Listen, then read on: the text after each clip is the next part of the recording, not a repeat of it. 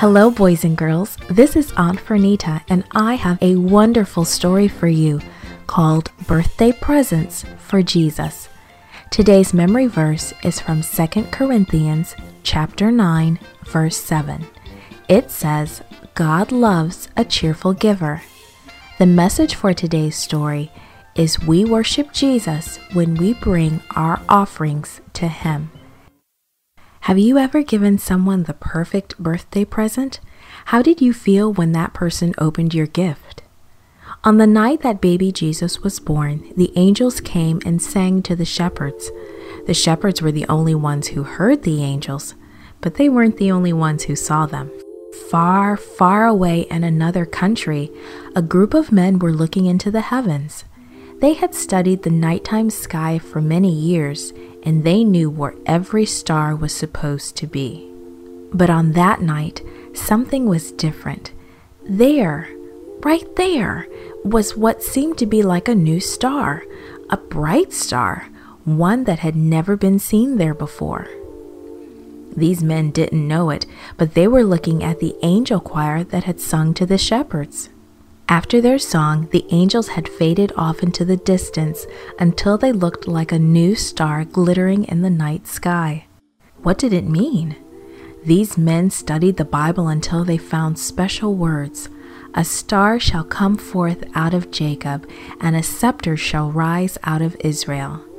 That was it. This was the star of the new king. They would go and worship him right away. But they couldn't go without presents.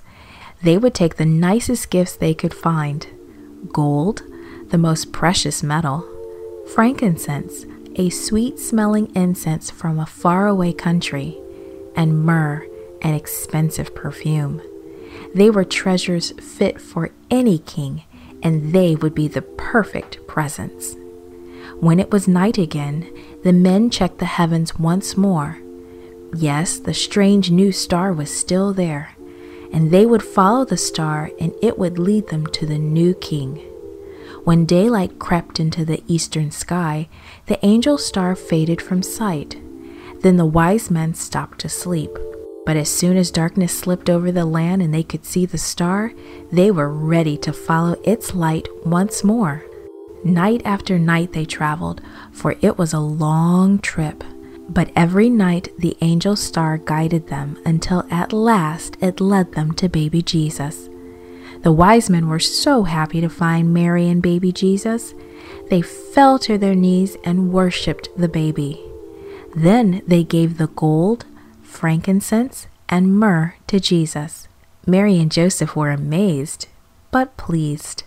These were the first birthday presents for baby Jesus, and they were the perfect gifts of love and worship. This podcast is produced by Gracelink.net at Studio El Piso, Singapore. For more children's resources, please visit Gracelink.net.